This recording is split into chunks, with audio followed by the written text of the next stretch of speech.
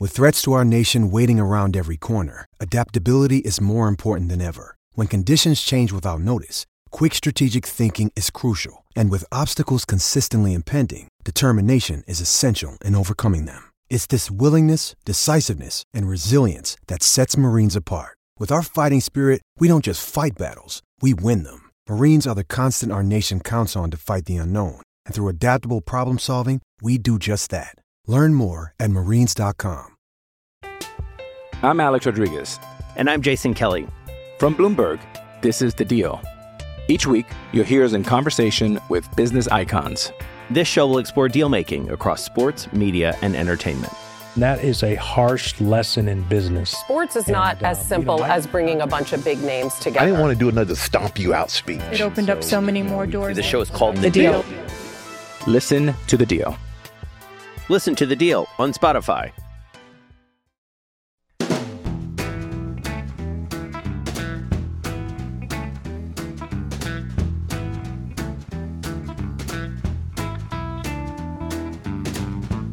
Welcome to a new episode of Land Grant Holy Land in Conversation. My name is Matt Tamanini. On this podcast, we talk to people in and around Ohio State athletics and the sporting world at large to bring you a different insight and perspective to the teams, athletes, and university that you love. On this episode, we are in conversation with Land Grant Holy Land legend Luke Zimmerman to discuss the historic ass-kicking that occurred in the Sugar Bowl, what it means to Ohio State fans to avenge that Clemson loss, and how this team of Buckeyes matches up against Alabama. We also get into sign stealing, and because it's Luke, we discuss the Houston Astros, as well as why everybody hates Dabo Swinney. Okay, with all of that now out of the way, here's my conversation with the one and only Luke Zimmerman.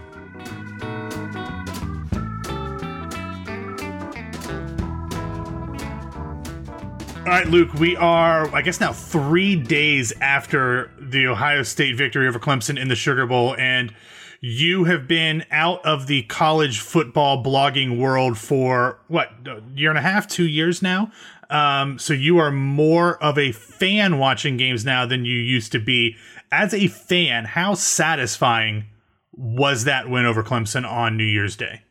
Yeah, I think as an Ohio State fan and alumnus, it has to be up there with really the most satisfying Ohio State wins I can think of in my lifetime. I mean, you go back to like the 96, 97 Rose Bowl or, 2016 Michigan game, beating Alabama in 2014. It was definitely up there. I think, if anything, it was just maybe the most cathartic Ohio State watch I've ever had. Mm-hmm. It just felt like getting this, beating Arkansas in the Sugar Bowl that year had a little bit of a cloud over it with the TAC-8 investigation and some feeling that the players that ultimately played in that game shouldn't have, Terrell Pryor, DeVere Posey, et cetera. But this one didn't have the same level of controversy. If anything, Ohio State was at a disadvantage with some of the starters and players they were missing just due to kind of the ongoing medical situation we're all navigating our way through in the world. But yeah, that was certainly a relief, would be a massive understatement, I would say, to address the outcome of that one.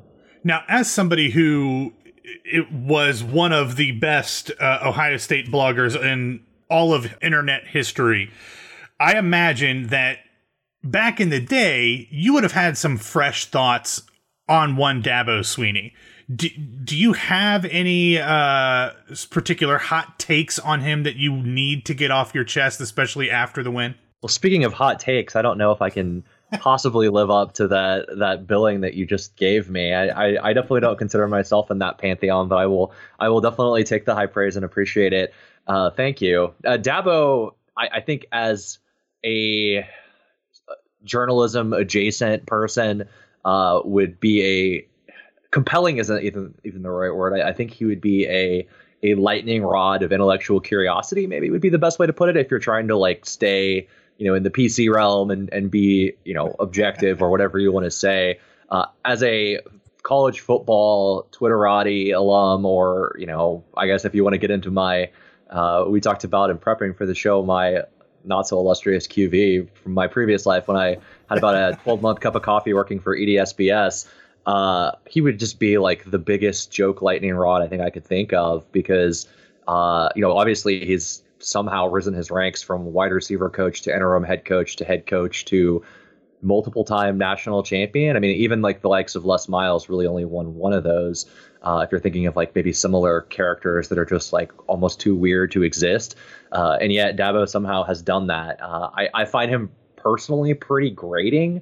I think there are some things like, no disrespect to Southerners as someone born and raised in Texas, no disrespect to people of faith as someone brought up in the church, but just sort of the like levels of extreme of those things that he represents and idealizes it can be just almost like not even a Barney Fife, because there was like an innocence to that, but like almost like a, what you used to see those infomercials in the 90s, like televangelist style, like the 700 Club. I mean, that's the vibe that he gives me. He lays it on awfully thick. I mean, the guy, you can't knock his car salesman approach to recruiting, which seems to really work for him. And if anything, if I want to give credit where credit's due, besides his outstanding resume, which I think speaks for itself, the guy can hire really, really well. His assistants, maybe they haven't done so well once they get out of the Dabo's nest or whatever you want to call it, the Dabo tree, but he seems to identify and find guys that can bring something to his program, be it recruiting, be it strategy, be it some of the things Ryan Day and company accused them of doing on the defensive side of the ball. Nonetheless, whether espionage or legitimate or marketing, he seems to have a knack for bringing in the right people to accomplish the right thing. So yeah, I personally am not the biggest fan of his. I have enjoyed the 72 hours, 96 hours, whatever we're at, of kind of having fun with what happened to them over the weekend. And certainly I like to see him brought down a peg or two, just because I think just some of the things he's said and some of just the ways he's carried himself in the last, half decade or whatnot during Clemson's kind of peak have just been a bit much, to say the least. So I am definitely of the opinion to be enjoying this current stretch. You were much more diplomatic than I have been, either in this podcast feed or on Grand Holy Land. So I don't need someone cutting this audio, strategically and using it to declare a fatwa on me or something. So yeah, no, I get that. It's interesting because you mentioned something that has gotten a little bit of run over the last few days leading up to the game, but not really as big of a deal because no one really focused on it too much. But this idea that Brent Venables steals signs or whatever was something that Ryan Day actually brought up in press conferences. And I honestly, because I don't care about Clemson football outside of when Ohio State plays them, it's not something that I'd heard of.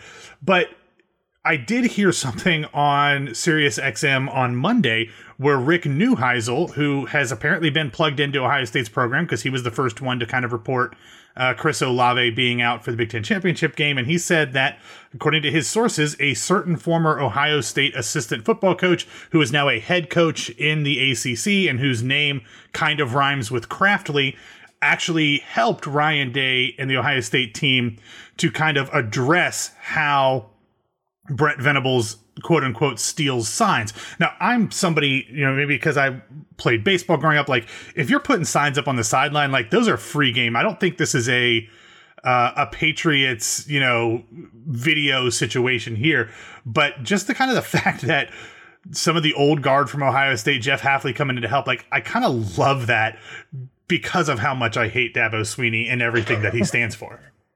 Yeah, well, this is an interesting subject from about 3 or 4 different vantages for me. I identified myself as a Texas native who currently resides there. Mm-hmm. I grew up a fan of the Longhorns, who were obviously rivals of Oklahoma, where Brent Venables really had kind of his, breakout in the coaching career. His first job as a co-defensive coordinator, later a defensive coordinator with Bob Stoops, was very successful at OU.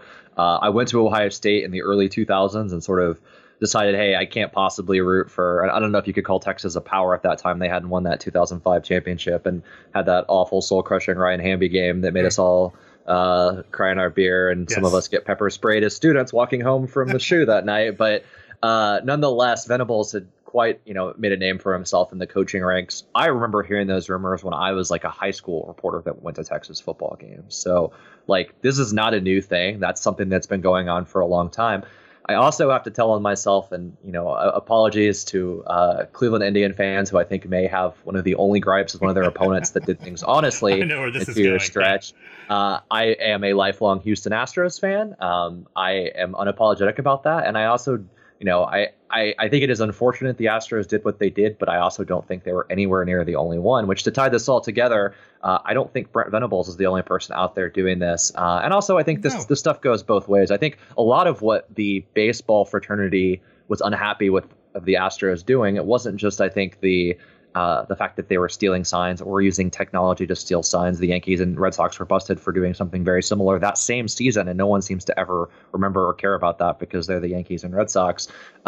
It's almost just sort of like the brazenness with which they carried themselves about doing it. Like the Astros were very, very cocky and very arrogant from, even before their World Series winning season. And that run of younger, talented guys, the Carlos Correas, who've now become, almost infamous in terms of how they carried themselves since, and their lack of apologies or whatever you want to call it. I think that's maybe what burned Venables less than doing this.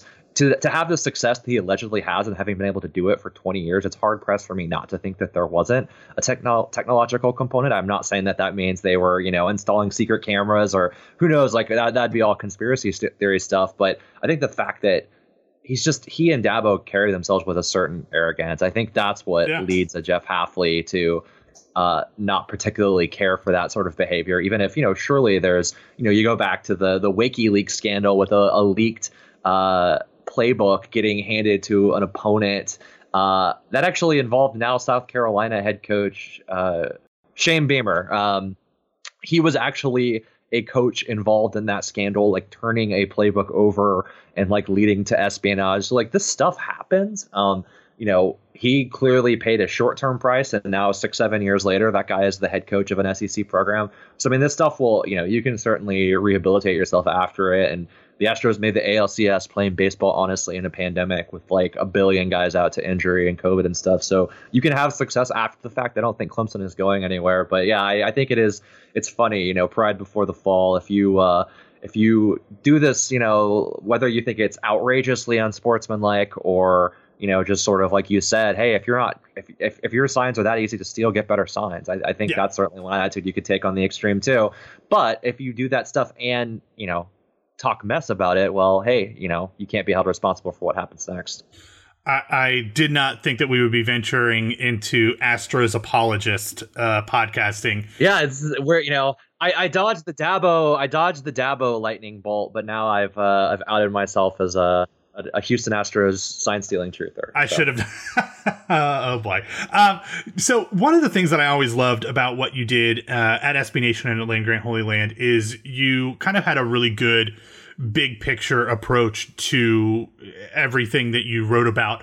And I'm interested in your thoughts on this season as a whole and what Ohio State has gone through specifically, not just in terms of the stuff that's happened on the field, although the arc of this season has been incredibly interesting and very much an up and down one, but also with the whole idea that they were doing it in the middle of a global pandemic. And we don't necessarily need to get into like, should they be playing football right now? Because that's beside the point. But I do kind of wonder what you feel like the story of this season means in the larger context of Ohio State football history.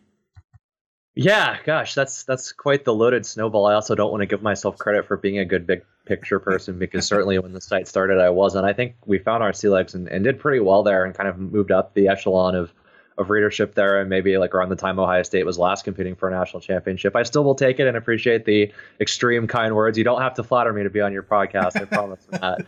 I wouldn't say it if I didn't believe it. That means an awful lot. I don't think that we need to relitigate that stuff like you said. I think there are a lot of strong, passionate opinions that come from some places intellectual, some places emotional, and it is what it is. Like regardless of what happens, it's happened. So I don't think that is necessarily, going to do us any favors if we sort of venture back down that road. I think like what we do have to consider is almost the uncertainty. And I think this, there seems to be this group of people that like to poo-poo the idea that this is adversity. I think whether you think this season should be happening or not, whether, regardless of your political or amateur epidemiological background or thinkings or leanings or readings, that has no impact on like what the toll this has been on young people. And I don't think this is even like a specific to a football player thing. Like this has been a very hard year in all walks of education. And these, at the end of the day, regardless, again, like we don't need to go down the road about amateur compensation, the like hypocrisy of the amateur model or anything like that. Like, these are still students who are doing this for nothing, or they're doing it for the same sort of scholarship that you get for having, been in the right honor societies and having a good GPA and standardized test scores. Like, they are getting a college education, which is great and has value, but they are putting in 50 to 60 hours of really, really hard physical, mentally grueling work in a pandemic with no extra precautions, no bonus pay, no hazard pay. They get tested a lot, which, hey, it sounds great to those of us that live in places where that is either hard, or if you do it, you don't find out the results until you may be better or on the road to recovery. But that sucks, like getting those things jammed up your nose every day, 7 days a week, having to get up hours early to do that before you go have, people slam into you at 100 million miles per hour that are built like Superman. I think it's been really hard and trying, and it's going to be hard pressed for us to see a season like this again. The closest analog, I guess, would be, going all the way back to like the turn of the last pandemic, which is insane to think about. Though I think kind of a lot of the same logistical problems. It obviously wasn't the revenue generator having like those political forces influencing that season being played, but like those guys played a reduced season load, and I don't think, obviously I'm nowhere near old enough to have any like even second or third hand knowledge of how the deliberations with that stuff went down. It just seemed kind of like a season in the historical footnotes. Like, you don't see asterisks, you don't see like, oh, this season was hard and difficult. Yeah. But this is so much fresher to us. This is, something that we've witnessed firsthand, and we, I think, have seen this Ohio State team. To me, I mean, it's no shocker. This is a top 2 talent team in the country. There's no question. We saw last year that clearly they have the leadership in place at the top on down in this coaching staff to do what they're doing right now. But we didn't see a lot of evidence that what they did against Clemson and what they're now, on the precipice of potentially doing against Alabama was even in the cards. It just, I don't think I saw going into that game that, obviously anything can happen in a football game, but that was not a outcome that I would have put any amount of money on as being probable. Like, you could have told me Ohio State wins and I would have believed you, but I would have not believed that Ohio State would just absolutely dunk on Clemson for 60 minutes. And that's basically what happened. So these guys are now on the verge of playing for a national championship after going through, months and months of uncertainty, physical, mental, trauma. I mean, very literally, but just certainly hardships. I know they're just guys running around exercising on a football field, and some of them are going to make a lot of money. Like 1% of them will make a lot of money for the privilege of doing that. The rest will have to settle for a free education if you want to be really cynical about it. But hey, I mean, I think that these guys have been through a lot. They've earned this opportunity. This is, you can think about Ohio State fans, I think, aren't even to the point of being spoiled about it. Ohio State's opponents' fans might well be, given how often they seem to be playing for national titles or very, very close to be. But this isn't something that, some of these guys will never have this opportunity again. Like, this is the peak of the mountaintop. And I think those players should personally enjoy it. We should secondhand, as fans. Obviously, we haven't paid anywhere near the cost, though I know some folks listening probably have had a really rough year, as we all have. But I think it is, it's definitely ahistorical. It is unprecedented, and I think just on a human level, it's hard not to feel good for these guys to have the chance to, regardless of what happens, if they get Clemson the way Ohio State did Clemson, they still made it this far, and I think that's a heck of a testament to how hard they've fought to get here. Yeah, I came into this season without obviously knowing who would be playing for the national championship, but I came in thinking that there's an argument to potentially be made that there should be an asterisk on whoever wins this national championship, not because it won't be a legitimate championship, but because I think there's a legitimate argument to say that it might be the most difficult national championship to secure in the history of college football, given all of the additional hoops that had to be jumped through. And perhaps just because of the way that college football is constructed these days, it ends up being 3 of the top, programs that are always in the conversation. So maybe it isn't all that much different than previous years. But given all the stuff that you mentioned, I just kind of figured like whoever gets through the gauntlet of this season, no matter how many games they play or didn't play, that there's just something different about this year. And I don't know if that'll ever be reflected in the historical record or just in people's memory or not. But this has just been so weird and so different that you have to give everybody credit who, I mean, has made it through the season at all, whether you think they should have done it in the first place. But totally tons of credit to the Ohio State and Alabama teams that are going to be playing on Monday night. But I wonder for you, as you did watch this game, not something necessarily either of us expected. You see Justin Fields go absolutely nuts, having as many touchdown passes as he did interceptions. You see Trey Sermon go for nearly 200 yards coming off the record-setting day that he had in the Big Ten championship game. You see a defense that has been much maligned throughout the season for, as much as you can shut down a Trevor Lawrence-led offense, completely shut them down. What do you think was the most exciting or interesting or compelling part of that game on Friday night? If you just had to pinpoint one, what was the thing that really made you sit up and take notice the most?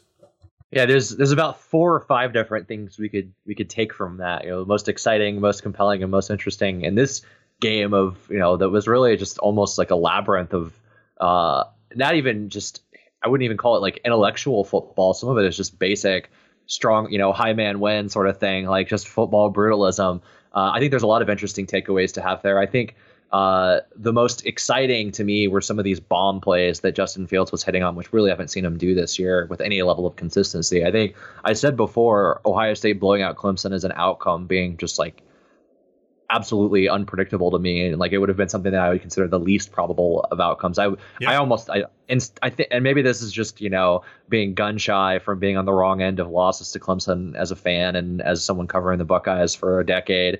I almost expected Ohio State to get blown out the way Notre Dame did against Alabama, just because that makes the most sense to me in terms of, I guess, expectations and rationalizing these kinds of things. Yeah.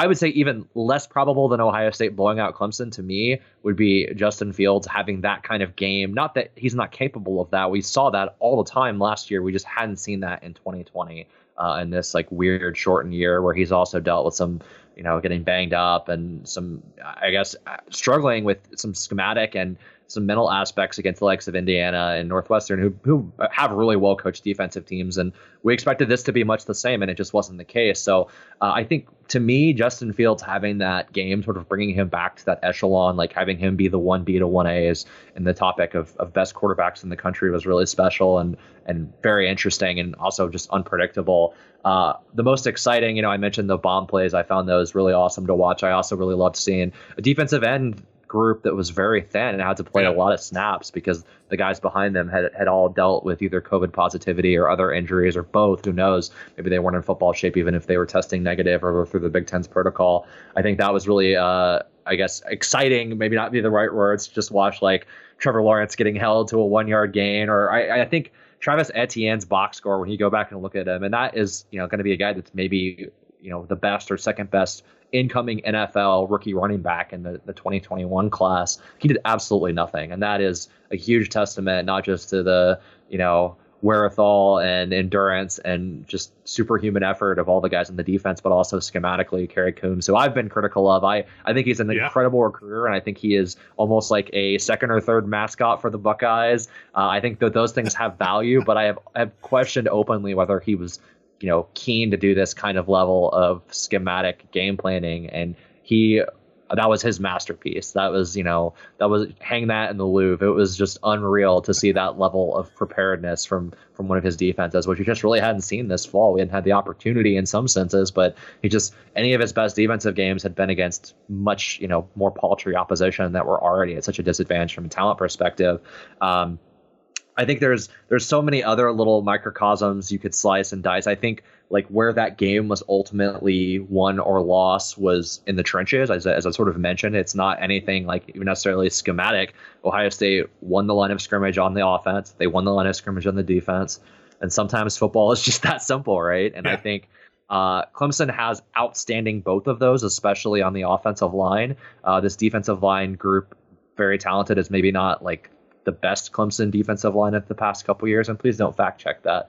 I'm doing this with little I think you're fair. I think that's fair. That's fair. To show you, but their offensive line is a bunch of 4 and 5 stars. Clemson for a long time was doing a lot with a little as being a little hyperbolic, but Dabo recruited character above all else, and that's not to say that he's bringing in these guys with rap sheets or big red flags or anything anymore, but Clemson has finally taken advantage of the, quote unquote brand, and they're bringing in 5-star guys.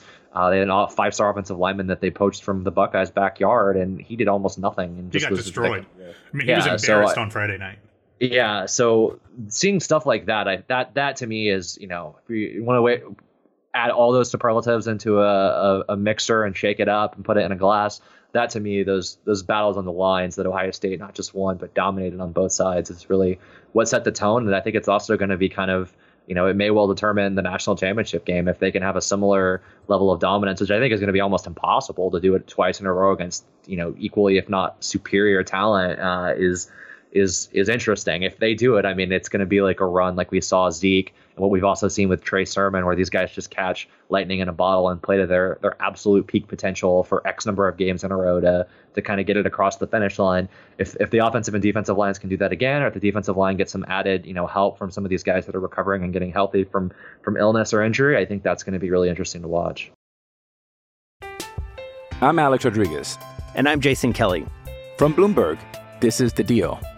Each week, you'll hear us in conversation with business icons.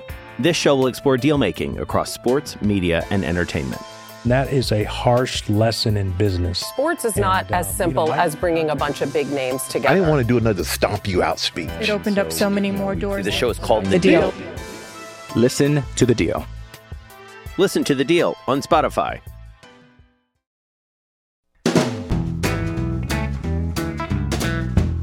Well, you brought up Alabama, and since you have admitted to living in the SEC footprint, as I do as well, I wonder what you think just with still more than a week as we record this, more than a week before this game. Obviously, I'm going to be going up against a team that has 2 Heisman Trophy finalists, another running back in Najee Harris, who probably should have been one. We also are getting reports now as we record. I'm seeing people saying that Jalen Waddle is expected to return back to practice for Alabama on Tuesday. So between Jalen Waddle, Najee Harris, Devontae Smith on offense, that's a huge test for Kerry Combs and Ohio State's defense. With a week to go, what is your general feeling for how this game might shake out on Monday night? Yeah, I hadn't even seen the Waddle stuff, and if he's even 75%, I mean, man, I think that was one of Ohio State's. I don't want to say it's like a gimme because I don't want to show that level of disrespect to Clemson's talent. Their wide receiver group was weaker than any of these other teams that beat up on the Buckeyes or beat Ohio State. Rather, last year's team, I think you could argue Ohio State was the better team. But regardless, Clemson's wide receivers are not. They had basically one guy that is, a surefire NFL it guy, and I think many people will agree. Maybe the worst part of Ohio State's game on this past week was Shaun Wade. So the Buckeyes were fortunate in that they had sort of one player who was still adjusting to a new position, had only played it for 7 games, and while he's extremely talented, also dealt with some being away from the team, opting out, a bunch of physical, psychological things that I think are going to impact somebody of that age, regardless of their skill set level. And now they're going to be going against not even just the best wide receiver in the country, but maybe what some SEC coaches have called the best wide receiver they've ever seen. And just think about, that's not even just Alabama. That's all these guys, Chase from LSU, Justin Jefferson, who's, if not the NFL's offensive rookie of the year, is definitely in that conversation. And then Alabama just is a factory for, Jerry Jeudy, Henry Ruggs III, all the guys on the Falcons, be it Ridley, Julio Jones, and then some of these other guys. And that's like Amari Cooper. I mean, that is an insane level of 15 years of NFL, wide receiver ones. All of them are 6'4" and run, 4.40s. So for them to say that, Devontae Smith is that guy, I think is praise like we haven't seen. And I think it's going to take every bit of game planning and every bit of, I don't even know what you want to call it, preparation, execution, sort of a combination of all those things from a coaching and a player perspective, to make that, not the Achilles heel for the Buckeyes. The secondary, I think, has been the biggest weakness. And the talent again there is, it's sort of similar to the Clemson wide receiver class on that it's it's talented, but it's raw. It's not all there. They have about one guy. That one guy has not been consistent for the Buckeyes at all. I think even the biggest Ohio State homers will recognize that Defensive Back of the Year award was on reputation and not on performance this season. Completely. Yeah, so that's what I think is scary, and hearing Waddle back just adds those, that fear and trepidation. If I made a prediction the last time you had me on a year and a half ago for a Michigan game. Remember when we had Michigan games? Oh. That the Buckeyes would win a close one or something like that, and it wound up being the first of 2 blowouts. So if I don't want to hold myself to that level because there's so much there. I think my gut is that Ohio State loses the closest one. I don't know if that's like 7, 10, 13. Alabama is, I think if you break down the numbers and look at them objectively, this is a team that like just grades out on paper and on the field, on tape, however you want to frame it, as being one of really the elite teams in college football history. It's not just like a playoff era team. This team isn't last year's LSU team, but they're not far off. I mean, if you rank Bill Conley or one of my former colleagues at SB Nation, who's now at ESPN, trigger alert, sorry for those of you that subscribe to those theories, but Bill is by no means an Ohio State hater, and he typically regards, especially Ryan Day's offenses, in very, very high regard. But he broke down the numbers and looked at all the teams in playoff history. I think the Buckeyes had a pretty low grade with an asterisk, saying that, if they found their 2014, Big Ten championship and on form, he could have them as high as the third or fourth best team or fourth or fifth best team in college football playoff history if they were able to get 2 wins. They're halfway there now. So, I mean, this is now a team that has elevated themselves from that lower echelon. But this Alabama team, like, he had them, going into the playoff as like the third or fourth best team in college football playoff history. So behind, last year's legendary LSU team, the best Alabama team, and like maybe the best Clemson team. So that's the level of opponent. Like, hey, great, you got the monkey off your back, you beat Clemson.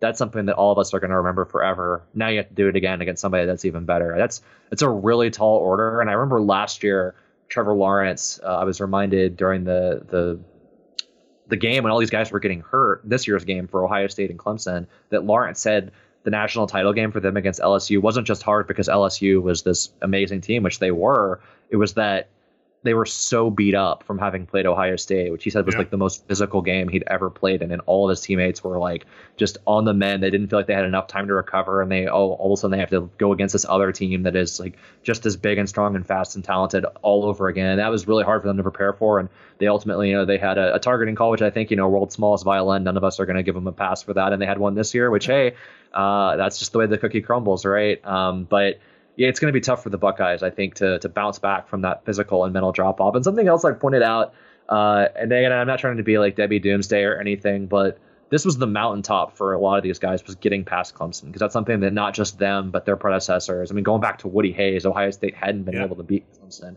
They've done it, and that's amazing, and we'll remember it forever. But this isn't, in 2014, the Buckeyes slayed the Giant, and then they had one more game, but it was against the inferior opposition. This is the opposite. They slayed the Giant, and oh wait, there's an even bigger Giant waiting just beyond, like, while you're still nursing your wounds. So I think that's going to be an awfully, steep challenge. You think of like the Miracle on Ice, which this isn't. This isn't like, amateurs against pros or anything like that. These are very similarly talented teams, but the U.S. upsets the Soviet Union, and then they play a much lesser team. That's sort of more like the 2014 arc, though obviously the talent differential was much closer between those two teams. You beat Alabama, you get Oregon, which is a nice reprieve. Even though Oregon was a solid team, very good team, they weren't, they aren't Alabama or Clemson. So I think this is just going to be a really, really hard test. Can the Buckeyes do it? I mean, we saw it. If they play like they did, on New Year's Day, they can absolutely do it. Do I expect them to? I'm sort of in a hope for the best, prepare for the worst sort of mind state right now. So I would guess right now that it's about a 9. If you're a wagerer, like, I would put the line at about 9.5. I think it's probably actually like 8.5 or 7.5 for the Tide. So I think Bama by like 9 or 10 is kind of where I'm at right now. Of course, like, if there's some like nightmare injury or something on either sides, the Waddle, maybe we give him another half point or a point for that if he's even like remotely playable. It's crazy to me that he's missed all this time and he's just expected to come back and like, go play for a national title. Like, he's not going to have forgotten these routes or anything, but will his body be there to match kind of what he knows in his head? I think that's something else to watch as well. If he's right, that makes it that much harder. Well, and I think it's interesting that we still have the specter of coronavirus tests that have to happen between now and next Monday. We saw that with Clemson. I mean, like, the SEC testing standards, as I understand it, and I don't follow the medical stuff as closely as even some of the like Ohio State super fans out there. It's more stringent than the ACC's, which was basically just like whatever gets Clemson to play, seemingly. It'll be more than that, but it will still be less strict than what the Buckeyes have to deal with, which is, I can understand from a competitive standpoint frustrating, even if from like a human or moral standpoint makes sense. So. Yeah, I think you've got all of that. And if something happens, who knows? They've put out official rescheduled dates, which I thought was kind of interesting that they preemptively said if something happens, we'll push the games to here. So that's in there. Who knows if that helps Ohio State and Justin Fields get healthy, or if it helps Jalen Waddle get his sea legs under him. It's a super interesting, kind of way to look at this game with still a week to go. And if you'd have told me they were playing Alabama in the national championship game 4 days ago, I would have thought that they'd get destroyed.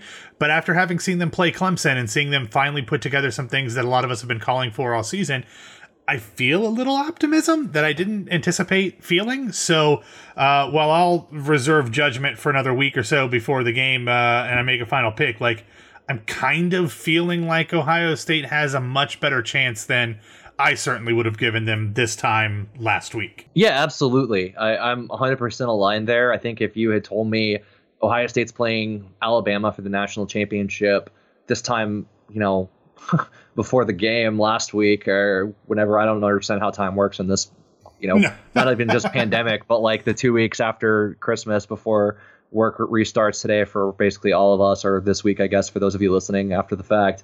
I would have absolutely been right there with you. I would have said, okay, well, they won a shootout or they eked across the finish line. That's the season. Like, great year, I feel differently now because we've seen the proof is in the pudding that this team they still have that high level ability to do this. Will they do it? I think that is a tougher question to answer.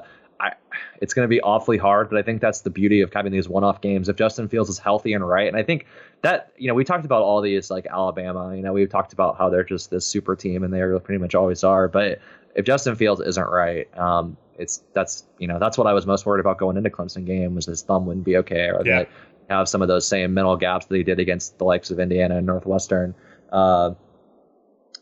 I think like if he has any lingering effects from the punishment that he took against Clemson, we can probably go ahead and forget this. The next man up mentality, we were so spoiled by what happened last time. That is so ahistorical. Like most teams, we saw it with Clemson. They went to their backup, and I know that they had a close game against Boston College, shout out to Jeff Hafley, and then they wound up losing to Notre Dame in double overtime. But their backup was even better than Trevor Lawrence from a statistical standpoint. I mean, obviously it's different when you have a true freshman in there. That's not normal. And I don't think the Buckeyes should, expect C.J. Stroud or anybody else, if they have to wind up playing, to be seamless and for them to be Justin Fields. Though, hey, this is an era where we're seeing guys go to the next level more prepared than their college equivalent. We've seen this in college football as well, where these 4- and 5-star guys are so prepared by the complexity of some of the offenses of these like super programs in high school football now, especially from Florida, your neck of the woods, or Texas and mine, where these stadiums outside Dallas that have 50,000 seats and stuff like that. I mean, it's just crazy how professionalized and advanced some of these high level 6A high schools are. But some of these guys, this is not even apples to oranges remotely, but Texas's Sam Ehlinger, a game that like a bunch of my family members that are Texas fans were watching, so I was kind of keeping one eye on while I did some reading or something.